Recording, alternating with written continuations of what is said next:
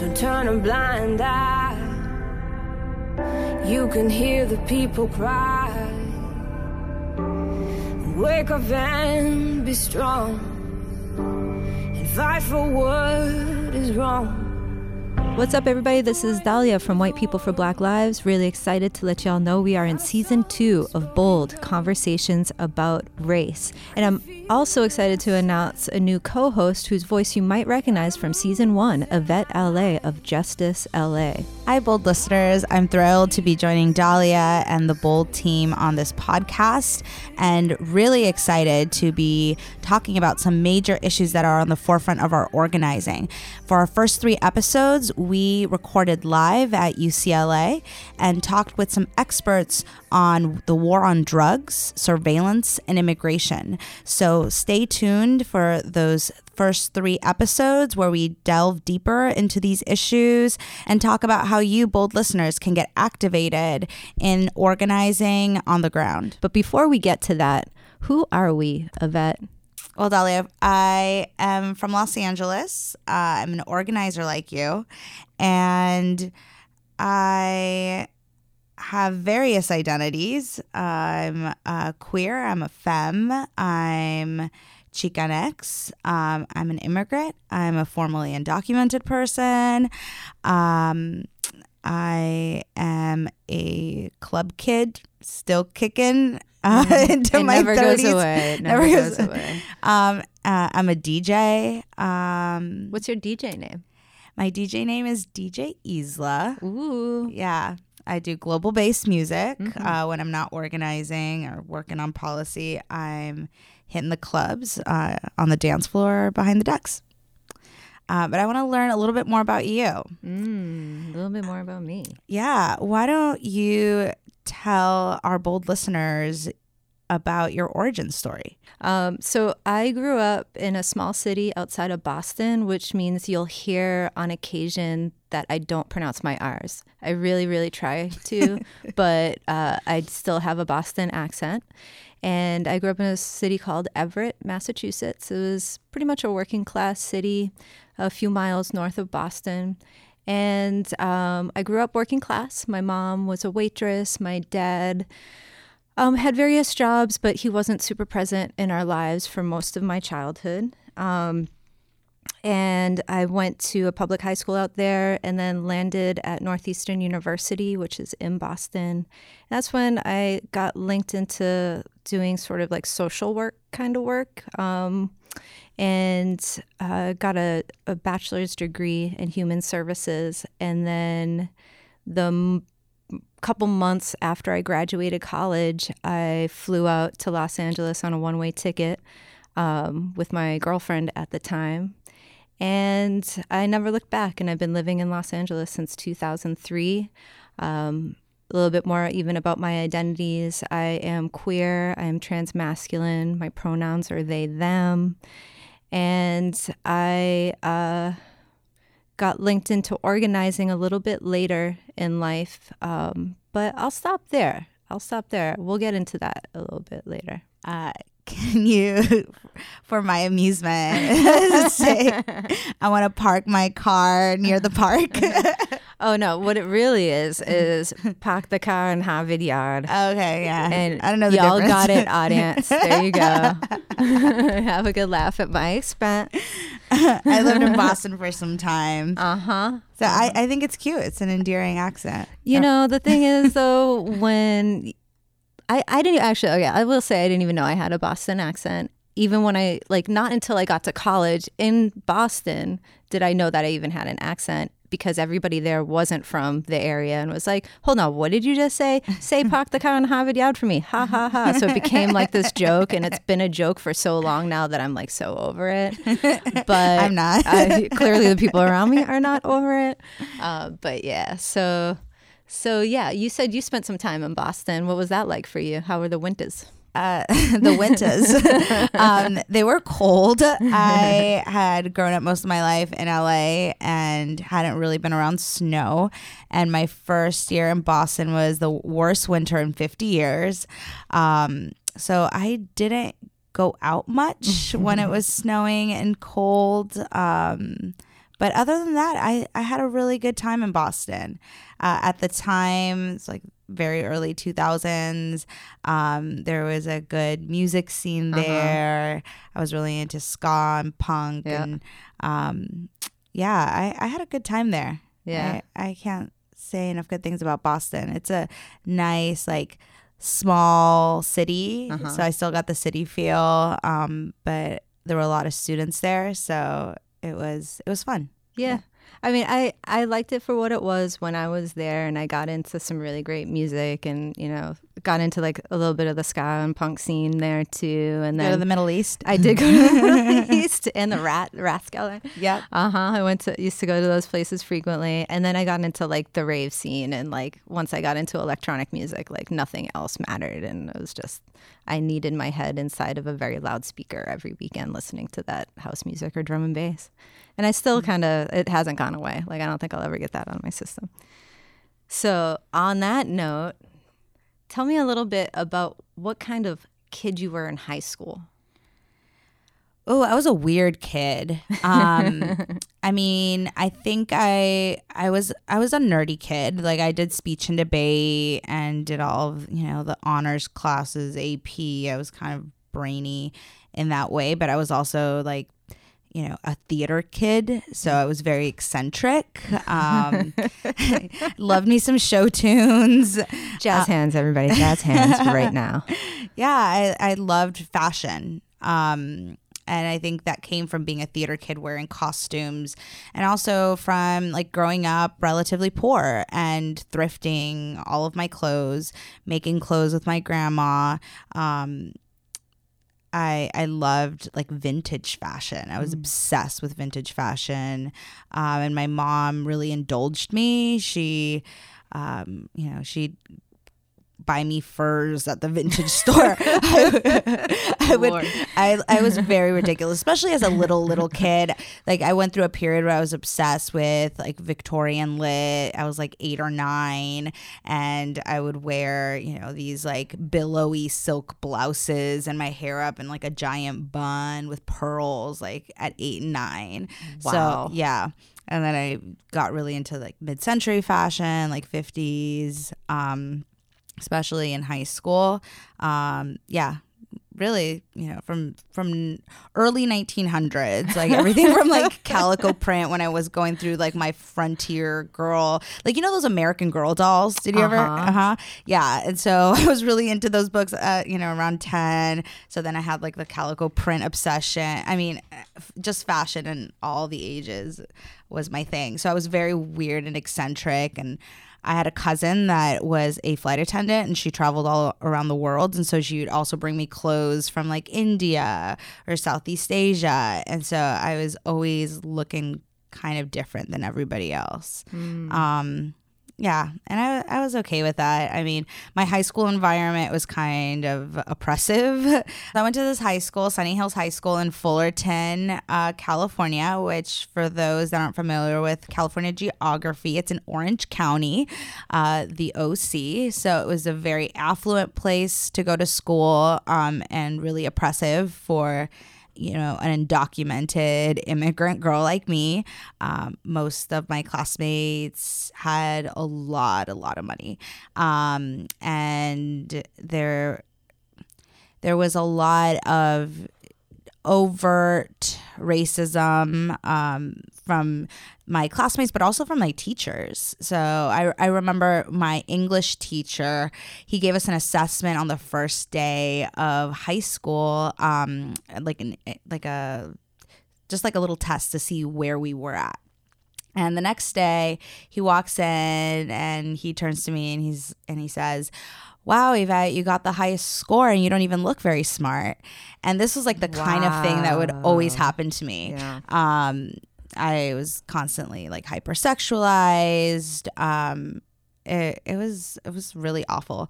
And so having my own like eccentric little world to myself that was about books and music and fashion and theater was really a survival tactic for me. Yeah, that makes a ton of sense. What kind of kid were you in high school?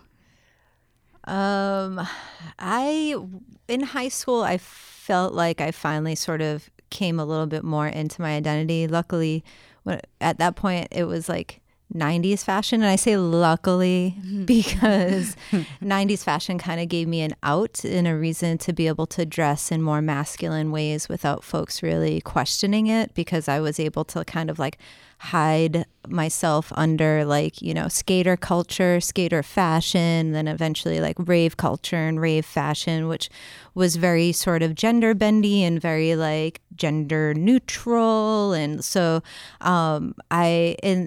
in high school, I just was like friends with anybody. I, you know, partied a lot, way too much. I hope my mom is never going to listen to this episode, but I did get, you know, in like senior year when you get those awards like most likely to succeed and things, I got the party animal award. Like that was the award I got. So, you know, so I just I like to have a good time. I tried not to like make enemies. And I was just really into like kicking it with my friends and doing things that I shouldn't have been probably doing at that age, but I was having a good time doing it. And, you know, I worked at the local Dunkin' Donuts. I think everybody in that area had a stint at working at Dunkin' Donuts. And yeah, I think that like I always felt a little bit like an outcast, and I didn't really know why I felt that way. But when I look back, I realize a lot had to do with sort of like some unconscious struggles around my gender identity and just like feeling misplaced constantly, like misplaced in my body, like misplaced kind of everywhere, and seeing how, you know, folks, I didn't really have any models at that point around like queerness generally. We had a couple young like students that were sort of out in high school, but even then it wasn't really like anything that was known or talked about. And so I just like had a lot of like confusion along the way, and just like it took me a long time to sort of sort through and kind of get to a place of like understanding about my own gender identity, which took many, many years and many identities along the way of me trying to get to the place of like accepting myself, of who I am, and my own sort of road in that way. But it was certainly like when I also think about my high school experience, like some things that I didn't know at the time was the incredible amount of racism that existed when I was there. And I look back and think about the intra-school segregation, so like the segregation that existed. So like even though if you looked on its face, like it appeared to have diversity in my school, but all the white kids hung out basically with the white kids, and students of color only hung out with other students of color. And there was not a lot of like folks coming together in different ways. Like for me, I was kind of friends with anybody, and it wasn't really much of an issue. At least I didn't think until I realized actually who my best friends were. And it was a very homogenous group. And I recall seeing a lot of like fights on the schoolyard and things like that, and racial slurs being hurled at people, and not really understanding or really having the vocabulary to describe what was happening. It was just sort of, it just was what it was. And in hindsight, is only now when I can really like articulate what that experience was like, and how uninformed I was, how ignorant I was to a lot of the ways that the world worked, because I didn't have anybody really to show me anything different or to really educate me about like different issues related to like racism and racial justice and, you know, racial oppression and white privilege and all of these things. We just like, that was just never something that happened. It wasn't something that me and my family talked about. Like we never talked about race, because that, you know, even in the context of like the family setting was not allowed. Like it was a taboo topic. It was taboo in my high school. It was kind of taboo even in a liberal university like Northeastern. Even when I got there, I didn't really, for all of the analysis around like social structures, it really lacked in my understanding of race.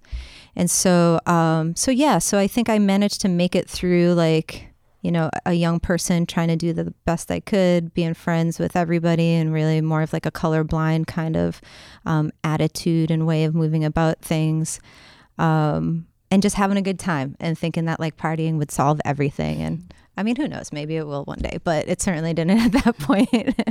And last thing I will say about my high school experience and sort of the relationship to partying was like, you know, in the 90s was when the opioid crisis began for the most part in Massachusetts. There was the introduction of Oxycontin and other opioids, and over time, a lot of people that I knew began to struggle with opioids to varying degrees, and it really hit, you know, in the 90s, early 2000s, and so forth, to the point that like since I've been living in Los Angeles, it feels like probably once a year somebody I knew from my high school passed away from a drug overdose or some sort of related issue to substance use. And so that is also an issue. So I know we'll be talking about the war on drugs this season. That's like an issue that is like kind of near and dear to my heart, and really how we think about substance use and public health and what gets criminalized versus what gets, you know, empathized with. So I'll leave it at that. Yeah, I'm glad you brought up the war on drugs piece, because I think there are very few people that haven't been touched by the war on drugs in one way or another.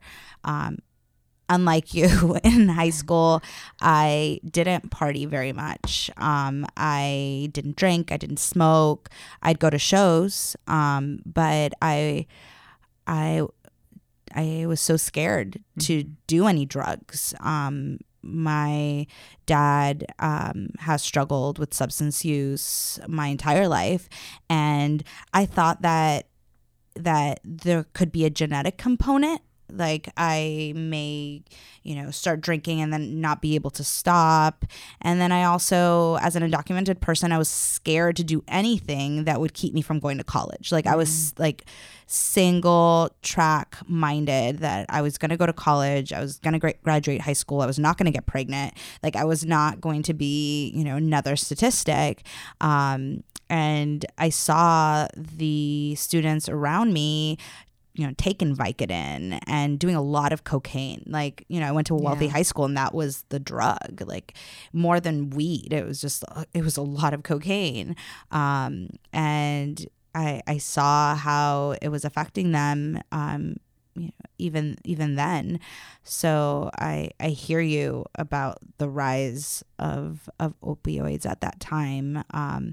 And I mean, luckily, knock on wood, you know, I don't have substance use issues. Like I can have a cocktail and be okay. But it was something that I always feared in high school. Yeah. And so I wasn't with the cool kids. I didn't party like you, but it's something that that has like stayed with me. Yeah. Yeah. Yeah.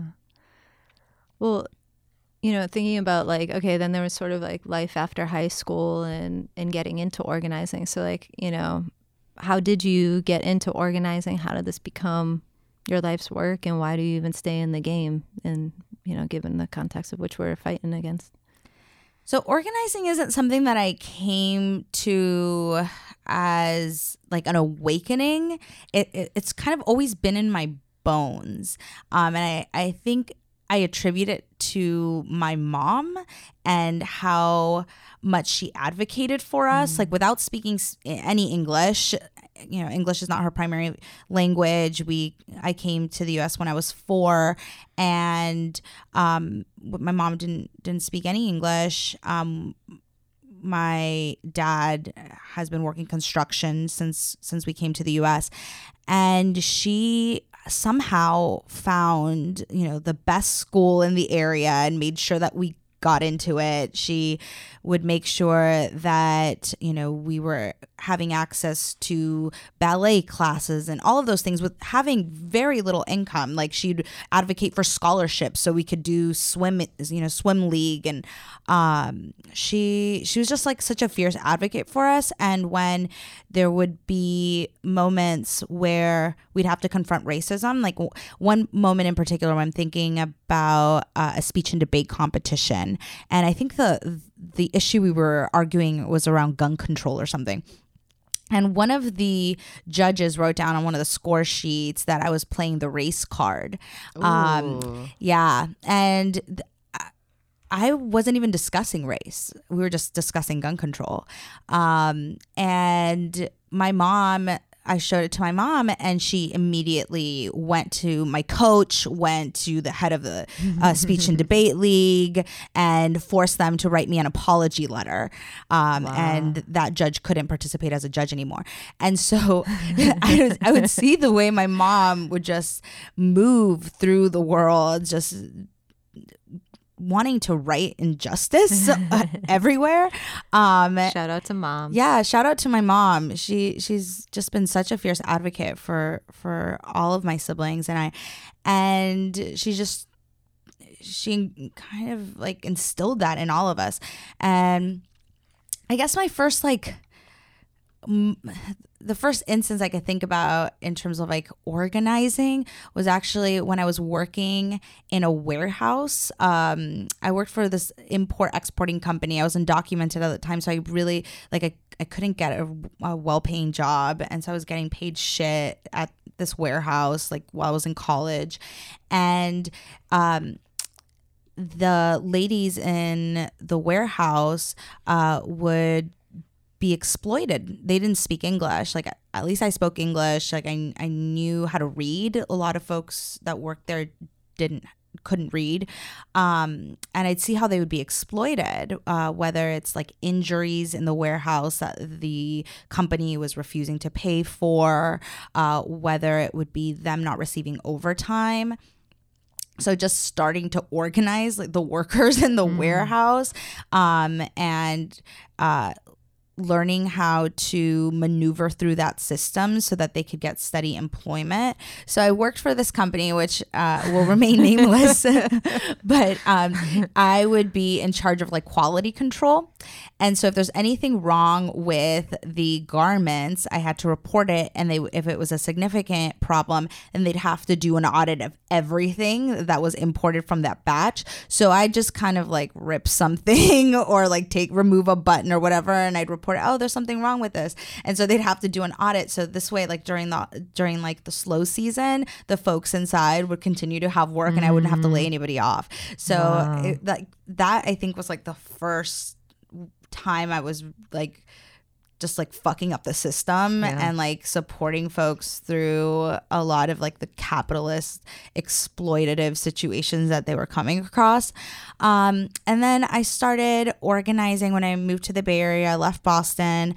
I went to school at UC Berkeley, so I transferred, and I started getting involved in queer organizing, in labor organizing. I was part of the Latino Pre-Law Society at Berkeley, and we would hold these monthly legal clinics where we would support folks with their labor disputes. And so having that background, working in the warehouse, seeing all the ways that people were exploited, I was able to use that knowledge to identify it's oh, you're being fucked over this way.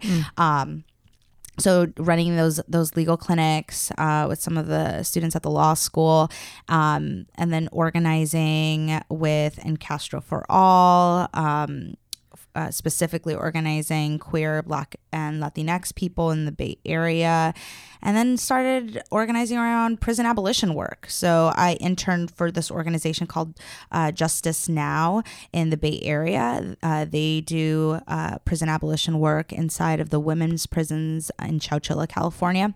So I learned about participatory documentation of human rights violations. So essentially what that is instead of going in as a person that's not incarcerated, going in and documenting the human rights violations that people are telling you about, you teach others inside how to document their own human rights violations, right? So you're breaking this power dynamic of the savior, right? Where you have to, go in and save folks from this exploitative situation, but actually equipping them to be the agents of their own liberation.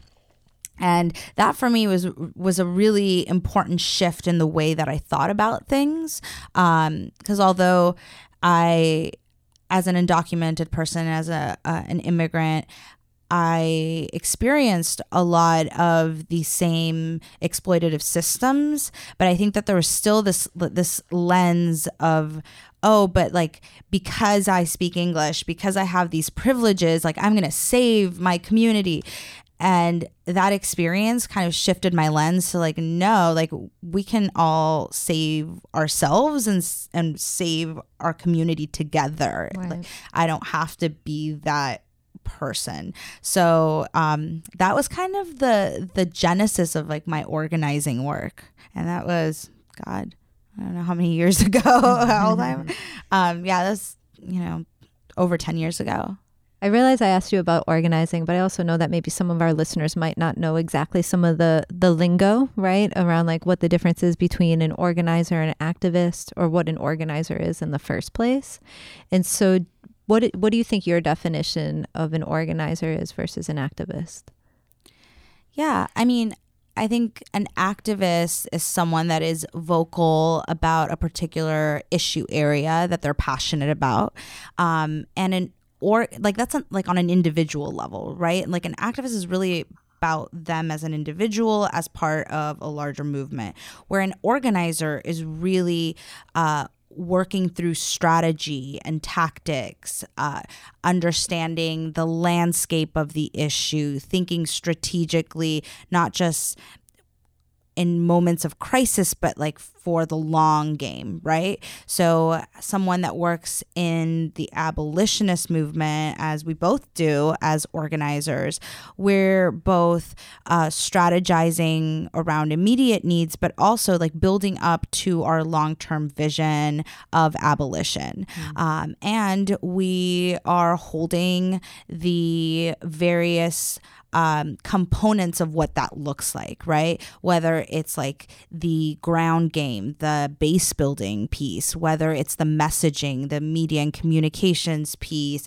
whether it's looking at an inside versus outside strategy. So like, what kind of policy can we move? What should that policy be? When should we push it forward?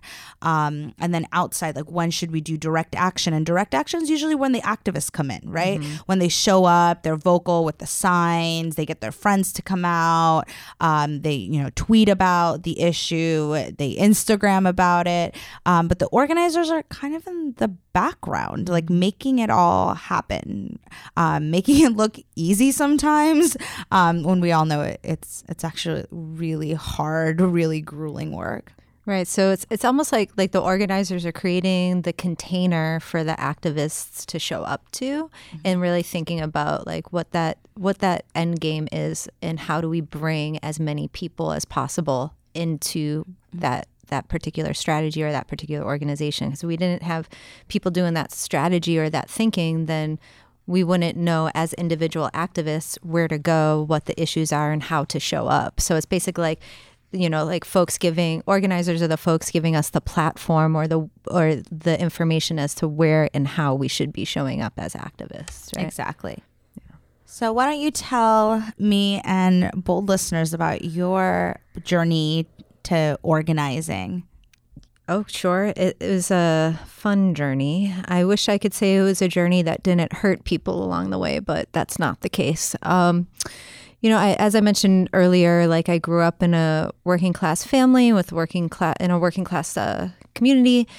And I had sort of a lot of questions and thoughts around like various struggles that I would see, particularly around like economics. My mom, when I was growing up, was a waitress making $2 an hour in the 80s. And so there was, a lot that I saw that was different from other ways that people got to live their lives, and really seeing like wealth disparity and wonder about why that was.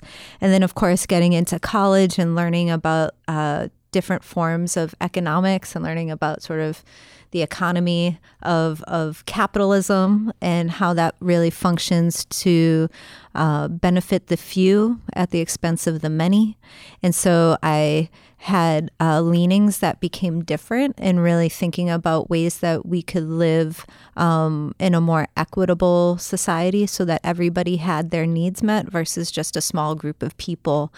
But embedded in all of that, I really lacked that racial awareness or racial analysis or understanding around whiteness and how that may have influenced how I operate in the world and how the world would see me. And until in 2008, for folks who were not living in Los Angeles or California, there was a proposition called Proposition 8 that was on the ballot that essentially took same-sex marriage rights away from gay and lesbian couples, essentially from same-sex couples. And so that was we had a piece of legislation that allowed for marriage equality for a few months, and then there was this really nasty campaign of these sort of family rights organizations that put the scare tactic in everybody as to why, like, if we afforded marriage benefits to same-sex couples, then that would essentially, lead to the end of humanity. It was really, really tough stuff to witness and to feel. And so I began organizing at that point in 2008 with a small group of my friends and going to all of the rallies and the marches and things of that nature that were happening here locally in Los Angeles. And for the first time really hitting the streets and seeing that like there was a street-based protest to be able to create change. Up until that point, I'd been working in the nonprofit sector as a way to think about systems change or feel like I was contributing to systems change, and realizing and not realizing, I should say at that time, the limitations of the ability for nonprofits to actually be able to create the change that we want to see. And so I began, direct action with a group of folks that we ultimately named ourselves Equal Action. And I was the only white person in the small collective. And I was getting a lot of credit for the work that we were doing. I was seen kind of as the figurehead of the organization. I was taking up a ton of space and not even realizing it. Like, there was all these ways in which I was behaving that I had no idea were hurting people that I cared about in the collective. Until one day I got a text that was about me, but it wasn't meant for me. It was a text that simply said, "Have Whitey do it." And it was a text from one friend that was supposed to go to another friend, but it ultimately came to me. It was a mistake. And so I looked at the text and I didn't really know what to do with it. And I was just confused. And so I reached back out to my friend and I was like, "Hey, is this meant for me?" And then that friend responded, was like, "I think we have some things we have to talk about." And so I continued to be perplexed, of course, because at that point I had zero analysis about like anything related to my white racial identity that could be provoking this kind of response in the situation. So we met in a park and we had this whole conversation in which my friend said to me that, here, and laid out the various ways that my behavior was hurtful to the collective, and that the reasons why my behavior was hurtful and the reasons why I was acting in those ways was because of white privilege. And at that moment, I was so hurt on so many levels because I felt like people were talking shit about me behind my back, and why couldn't they say it to my face? I fought back this whole term of privilege, because the way that white folks generally grow up, when we hear the word privilege, it's really about like wealth privilege and class privilege. And so as a person who grew up working class, I was like offended to hear that I had some form of privilege, especially something that was unearned or I wasn't even aware of. And I put a lot of the onus of this stress onto my friend. And that essentially, like, that it was my friend's fault for being hurt. And I was really sad, I was really hurt, and then I was also really confused and I didn't know what to do. And so that same friend luckily stuck by me and introduced me to an organization called the Alliance of White Anti-Racists Everywhere, LA, also known as Aware LA, which you could check out at awarela.org. We always do a plug at the end of our episodes. And they had this institute called Unmasking Whiteness Institute. And my friend had a classmate that was doing a plug for this institute in this like social work program that they were all in together. And so I looked at this Unmasking Whiteness Institute thing, this flyer, and I was like, I don't know, maybe I could benefit from this. And I talked to my partner at the time, and she was super supportive. And I went to this institute, and over 4 days, learned all about institutional racism and interpersonal racism and cultural racism, and like all of these definitions that previously I just had no context for. And then also had folks create a container for our ability to reflect deeply about ways in which whiteness was operating in our lives. And my mind was blown. I was just like, I couldn't believe that the ways that I thought I was, or the person that I thought I was this really good person because I was really well-intentioned, and I was doing all of these things for trying to make this world a better place, and, you know, and on behalf of, right? Like coming from this like savior mentality, but feeling like I was supposed to be a good person nonetheless, right? Because I was, you know, well-intentioned. And so after that, I was so scared of like doing any sort of organizing work. I stayed with that organization for several years. We did a youth political education program. We did an open mic for like 7 years, a queer open mic called Outspoken Sessions. We were still working together, but I felt silenced because I was so afraid of hurting people and not knowing, because I just literally spent a lifetime of hurting people and not knowing, that I just felt like I didn't really know how to be. So I felt like I just kind of shrank because I was so afraid of making more mistakes and offending people and not knowing that I was offending people. So I went from one end of like, you know, being a bulldozer and taking up all the space and not thinking about anything I was saying or doing, because, you know, I should have been judged on my intentions and not my impacts, right? That's how I was living. And then after going to this institute and then going to the Saturday Dialogues, which was this monthly space for white folks to kind of come together and talk about different issues related to white racial identity. And then I was just like on this other end of the spectrum of like fear, and like so fearful of like hurting people that I cared about, that like I just literally didn't know how to be for a long time. And so I stayed in my comfort zones in terms of like the spaces that I was organizing in, and we were still organizing queer youth in various ways to sort of, you know, create the world we wanted to see, particularly through like we started a cooperative business. And again, we continued with this, doing the open mic night and really having that be like a political home for a lot of people and a safe space for queer folks to come together and express ourselves and create community and so forth.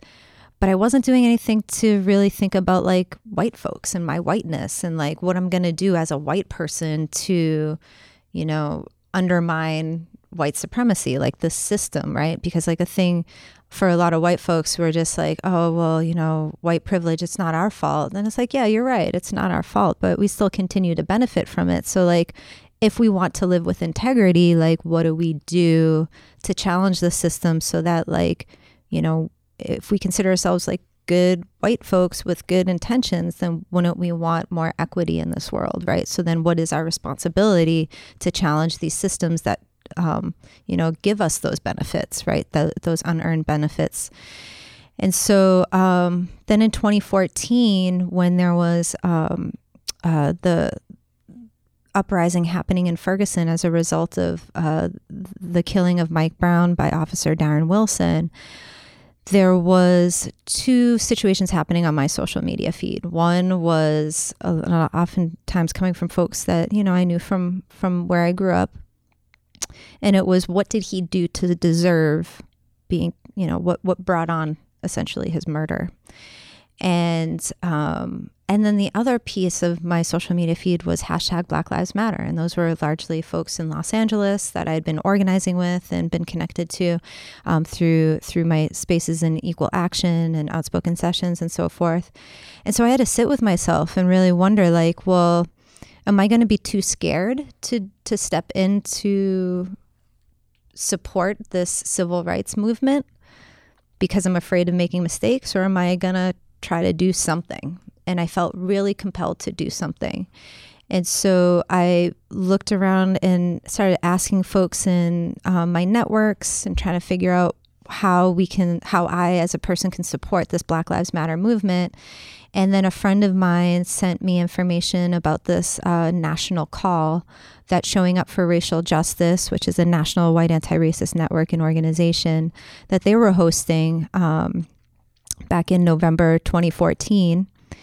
And it was a call around Ferguson and how white folks can support the uprising, support the activists there, and then support this burgeoning Black Lives Matter movement in ways that were supportive and not overstepping our roles as white folks. Because that was certainly messages we were hearing at the time, was like our place was very limited in the movement at that point. And so I reached out to folks in Aware that I was connected to see if Aware was going to be supporting this at any time. And basically, long story short, I had a meeting in my living room the week after this call, and I put out a Facebook event page that said calling white anti-racists to support Ferguson. And we sent that out to the Aware LA listserv and, online to other activists. And I had 25 people in my living room show up. And we sat around and we tried to figure it out and figure out what we could do as white folks who were interested in supporting the Black Lives Matter movement. And we began organizing together ever since then. And our organizing has taken a lot of different shapes over the last 5 years. But we did just have like our 5-year anniversary in December. We have more than 3,000 people on our listserv. We have, anywhere from 50 to 80 people coming to our monthly general meetings. And we have a lot of work groups that look at how we can skill up white folks to interrupt racism in multiple levels, whether it's institutional racism, cultural racism, interpersonal racism, as well as intrapersonal, so like within ourselves, and really thinking about what is our theory of change so that we can build a mass base of white people, like literally, like according to Showing Up for Racial Justice, if we want to make the gains that we want to make to undermine this white supremacist system, we have to mobilize 7 million white people. That's 3.5% of the population in the country. And that mobilization and getting those folks activated can really help make the political gains that we need to make for equity. And so that's been our charge since. And, and that's how, you and I met, Yvette, and which sure I'm like so thankful. We met through collaboration with your work with Justice LA and through efforts for bail reform, and now through Alternatives to Incarceration work group. And, it's just been amazing to think about all of like the wealth of like community that has come as a result of the desire to, be a white person living with integrity and supporting other white folks with undermining white support for white supremacy. Well, I can't say enough about how well White People for Black Lives shows up for the work. You all have been, and I've told you this, Dahlia, you all have been just such solid partners. We're always on time. You're always on time. If not early. You sure are. And we appreciate it most of the time. But no, it's been really wonderful to be able to work with you and your organization in such solid ways, and being able to have you all support has manifested in some amazing wins last year. Mm-hmm. The shutting down of 3 jails, the Alternatives to Incarceration work that you mentioned. So having y'all in that space has been just a huge asset to the work. Thank you. Mm-hmm. Yeah, I mean, it's been really just like a beautiful and transformative experience going from this like no-name group of white folks with, well-intentioned, desires to like show up in ways that were supportive and in solidarity with the Black Lives Matter movement, to really building trusting relationships with the Los Angeles chapter of Black Lives Matter, with Justice LA, and with so many other organizations, which we will be featuring over time in this podcast series, because these are the folks that we're in the work with. These are the folks that are making moves here in Los Angeles and are, influencing the landscape of organizing across the entire country. So, I'm just like super excited with what we can do, both with this podcast and its contributions to changing the world, as well as what we're doing here on the ground on the day-to-day.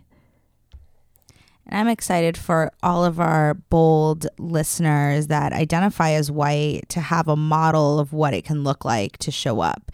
That it doesn't have to mean shrinking away from the work, because you might make mistakes and it might seem scary. That there is support, there is information, there is community, so that you all can show up better and be part of the liberation movement. There are opportunities. So thank you for the work that you do, and for contributions, and for helping educate our communities to do better and be better. Well, thank you for your leadership. I mean, one thing that we always talk about, taking our cues from folks who are impacted by various issues, and you've given us, the opportunity to really show up in ways that are useful and make an impact for, folks here in Los Angeles and beyond. Thank you for that. Get a room. Can we keep that in? So yeah, all right. So we got into some serious stuff right there. As you can see, both Yvette and I are really passionate about the work that we do, and, co-conspiring together to challenge these oppressive systems that we have, and really like building the world that we want to see, the world of our imaginations. And so, with that, we're gonna like kind of switch a little bit of gears, go back to having a little bit of fun. Something that I've learned from Yvette is the importance of knowing people's signs, like astrological signs, so that you can read people better. I still don't quite have all of the information that I'm supposed to have on these things, but I do get schooled frequently. So, Yvette, what is your sign, and why does that matter?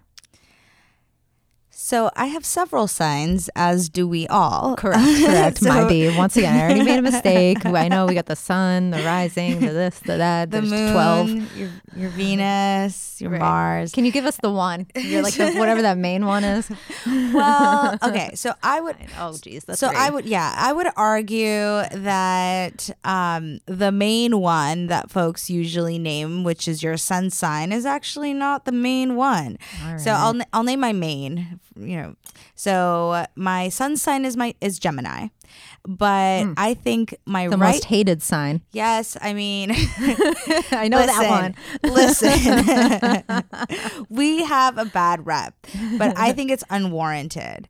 And as a Scorpio, Dahlia, I would think that you would have a little empathy. I do. The other hated sign. Yeah. I just like to say that we are tender, and we just, have a little bit of like resentments and issues. Ooh.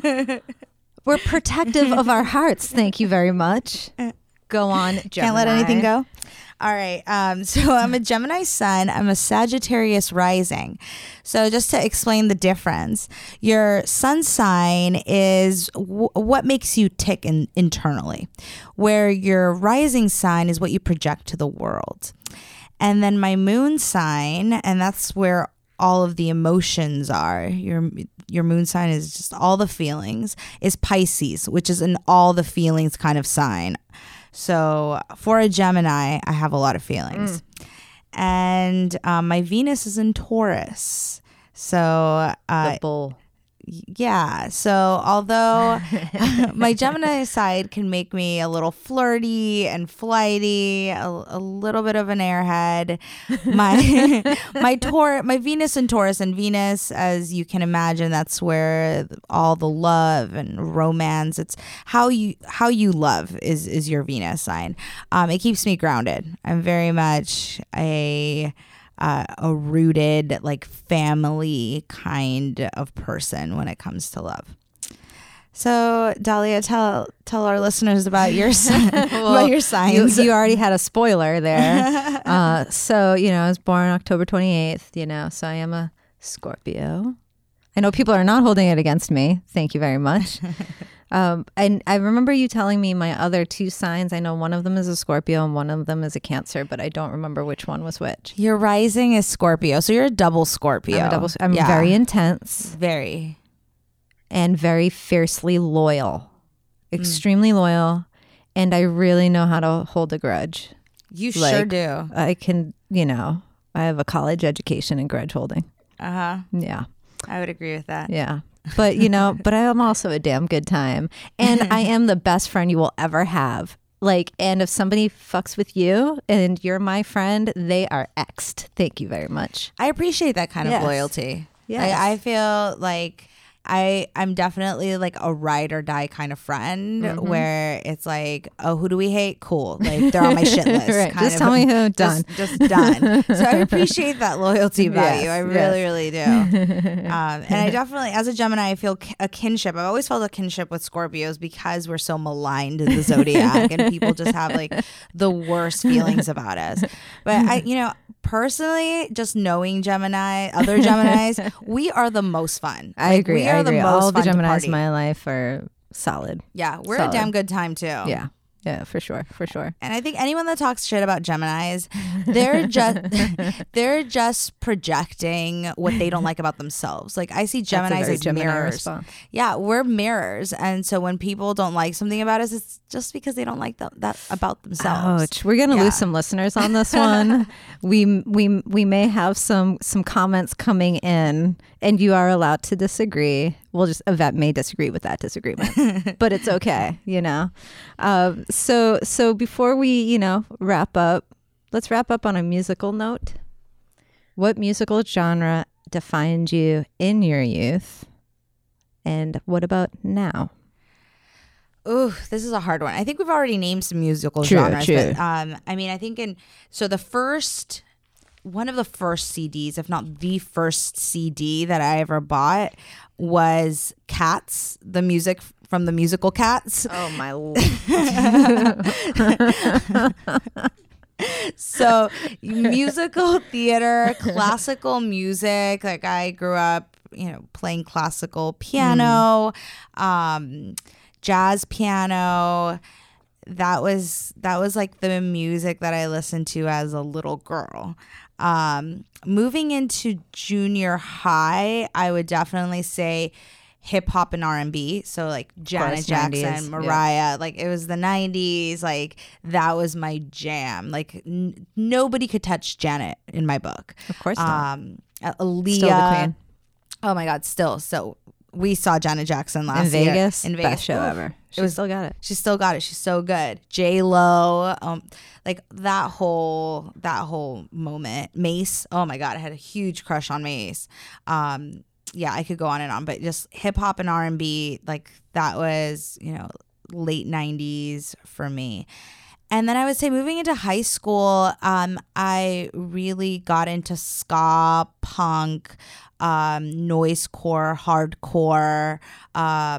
I was kind of like a straight edge kid. So I'd go to, my mom would, bless her heart, she would drop me off at these clubs, at these shows. And she knew that I wasn't going to smoke or drink or do anything. And I'd come home smelling like, cigarettes and beer or whatever. But she trusted me to a certain extent. I think she was more concerned about me ending up pregnant. But yeah, so I was really into that moment, but also electronic music. And I think I really got into electronic music, like hardcore, once I went to college. But I did do some like raving as a youth, but really in college was when I really got into it and got exposed to the intersection of electronic music and like global music. So digital cumbia, which actually Selena was a pioneer. Like if you haven't heard techno cumbia, like you should get with it. But yeah, the intersection of Jersey club, house music, Baltimore club music with like Miami bass, with Zouk bass from Brazil, with footwork. So listening to electronic music that actually made me think of my youth, like think of like the music that my mom and dad would play that made me feel like really rooted and grounded. Like my dad's from Cuba and my mom's from Mexico. So it was a mixture of like cumbia music and salsa music and just Caribbean beats and rhythms, which are also present in ska, which I think also drew me to ska as a youth, because it's also like, it was like ska spaces were the one like punk rock spaces that actually felt happy and safe for me too, and that kind of space was a place where like a little baby me at like, you know, less than 5 feet tall at 100 pounds can really like dance on the dance floor without feeling like I will get hit or knocked down or anything. But yeah, I think once I entered into my 20s and discovered worldwide digital music, that's when I became really interested in creating those kinds of spaces. And so that's how I got into DJing and producing music and art events. I actually started in the Bay Area as a fundraiser for Encastro for All, the organization that I was organizing with. And then when I moved to New York, I started these queer global base parties called Azúcar in Brooklyn and Bed-Stuy. And they kind of started from these little parties at this tiny little bar, this little tiki bar in Bed-Stuy. They kind of exploded to where we were doing parties, you know, in Mexico City and Detroit, in Boston, here in California, all over the place. And they were also fundraisers for radical organizations like Sylvia Rivera Law Project. And we worked with like Brooklyn Museum, Museo del Barrio. And so music has been also part of my organizing history, like organizing radical dance spaces. And that's just kept introducing me to more and more music. So I would say that now, the genre of music that I would most identify like at this moment, well, I think house and disco is having a special moment for me right now. And I've always loved like house and disco and like mixing it with global beats. But I've kind of come full circle on the disco in particular. My mom was a disco queen. You know, she was in her 20s in the 70s, and she had this we didn't bring a lot from Mexico when we moved here, but she definitely brought her cassette like deck. It was like this case just full of cassettes, and most of it was like disco and rock from the 70s. Nice. And so I feel like I'm kind of coming back full circle to that right now. Awesome. How about you? For me, it's a little bit of a shorter story because I, when I was growing up, my mom was listening a lot to Motown. That was kind of her music from, that she listened to when she was a youth and kind of well into adulthood.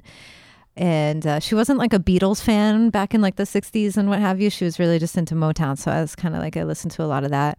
And then once I got into like music for myself, like the first concert I ever went to was like the Cranberries. And then I became like super into, Smashing Pumpkins and like all that, Nirvana and like all the 90s sort of rock before it became more commercial and like manufactured. And then, of course, like 90s hip hop, got into that in high school and in middle school and high school and throughout. But kind of once I got into the electronic music, like once I got into the rave scene and got into like house music, it was just kind of like house music forever. And like, that is just like keeps my blood pumping. I still love to go out and listen to good DJs, like still love New York house music, like Louis Vega, like just, just the people that really know how to deliver on that solid house music beat. And I hope there are some house heads that are listening right now and you know exactly what I'm talking about. But, Paradise Garage, disco, like where nobody is talking and everybody is dancing, like, and that's it. And the dance floor is sweating and it's a beautiful thing. And I just like still crave that. And it's been more than 20 years of listening to this music and I cannot get it out of my system. So, that's kind of where I'm at. I'm like still at the house disco place and like, yeah, forever. I love it. Yeah. So that's a little bit about us as your hosts. And we are excited to, keep building with y'all, our Bold community. And just so you all know, we actually have an email address now so you can communicate with us. You can go to boldconversationspod@gmail.com and hit us up if you have questions, if you have comments. We plan on, highlighting some of these questions that you all might be given to us throughout the upcoming episodes in the season so that, we can continue this conversation about race and so that that we are resources to you and that we're here for you and we're here to continue building our family and building out community because, it's going to take all of us. Heartbeats in these streets. That completes our conversation for the episode, but before we let you go, we'd like to share a cultural piece provided by a socially conscious and active friend of the podcast. This time, it's Just on Time by Indigo Mateo, produced by and used with permission from Richie Reseda. Our theme music is Heartbeats by Rachel Cantu and Melantopia. Stay tuned at the end of the show for a final word from Yvette and Dahlia, as well as this episode's calls to action. Questions to stimulate thought, invitations for feedback, and a collection of links and resources to help you on your journey. As always, you can find all that information in the episode's show notes at patreon.com/smallbeans. And now, Just on Time. All I've seen, is this and felt this. So I thought, where am I? And the minute I thought it, boom. Everybody's got a vision if you listen. Never wonder if your magic superstition. I heard the curtain is hidden, and when you're feeling something, you gotta sit with it. Just trust yourself to love yourself. A lesson the elders taught me well. If you don't, who's gonna do it? No one else has your dream. Pursue it. I love the old, 'cause they're bold and righteous. And just on time, just on time. I love the young, 'cause they're wild and free. And just on time, just on time. Bump to this one if you want a mission. Stay fulfilling through the friction you've been given. What the future holds is what you're speaking. You can teleport to what you're seeking. You are enough, you've always been. Circumstances don't change what lives within. Don't feel pressured, guilty, or stressed. Deeper than the pain lies your purpose. Let it surface. I love the old, 'cause they're bold and righteous. And just on time, just on time. I love the young, 'cause they're wild and free. And just on time, just on time. Hey, somebody say I've got a place. Somebody claim their generation. Somebody put a smile on your face. Somebody teach me them traditions. Like ask the grown folks, they already know. Feed and nurture your spirit to grow. Ask the young ones, they already see. We are all the wisdom that we need. Ask the elders, they be hip to it. Feed and grow your own youthful spirit. Ask the youngsters, they already be. We are all the truth that we seek. We are all the wisdom. We are all the wisdom that we need. We are all the wisdom. We are all the wisdom that we need.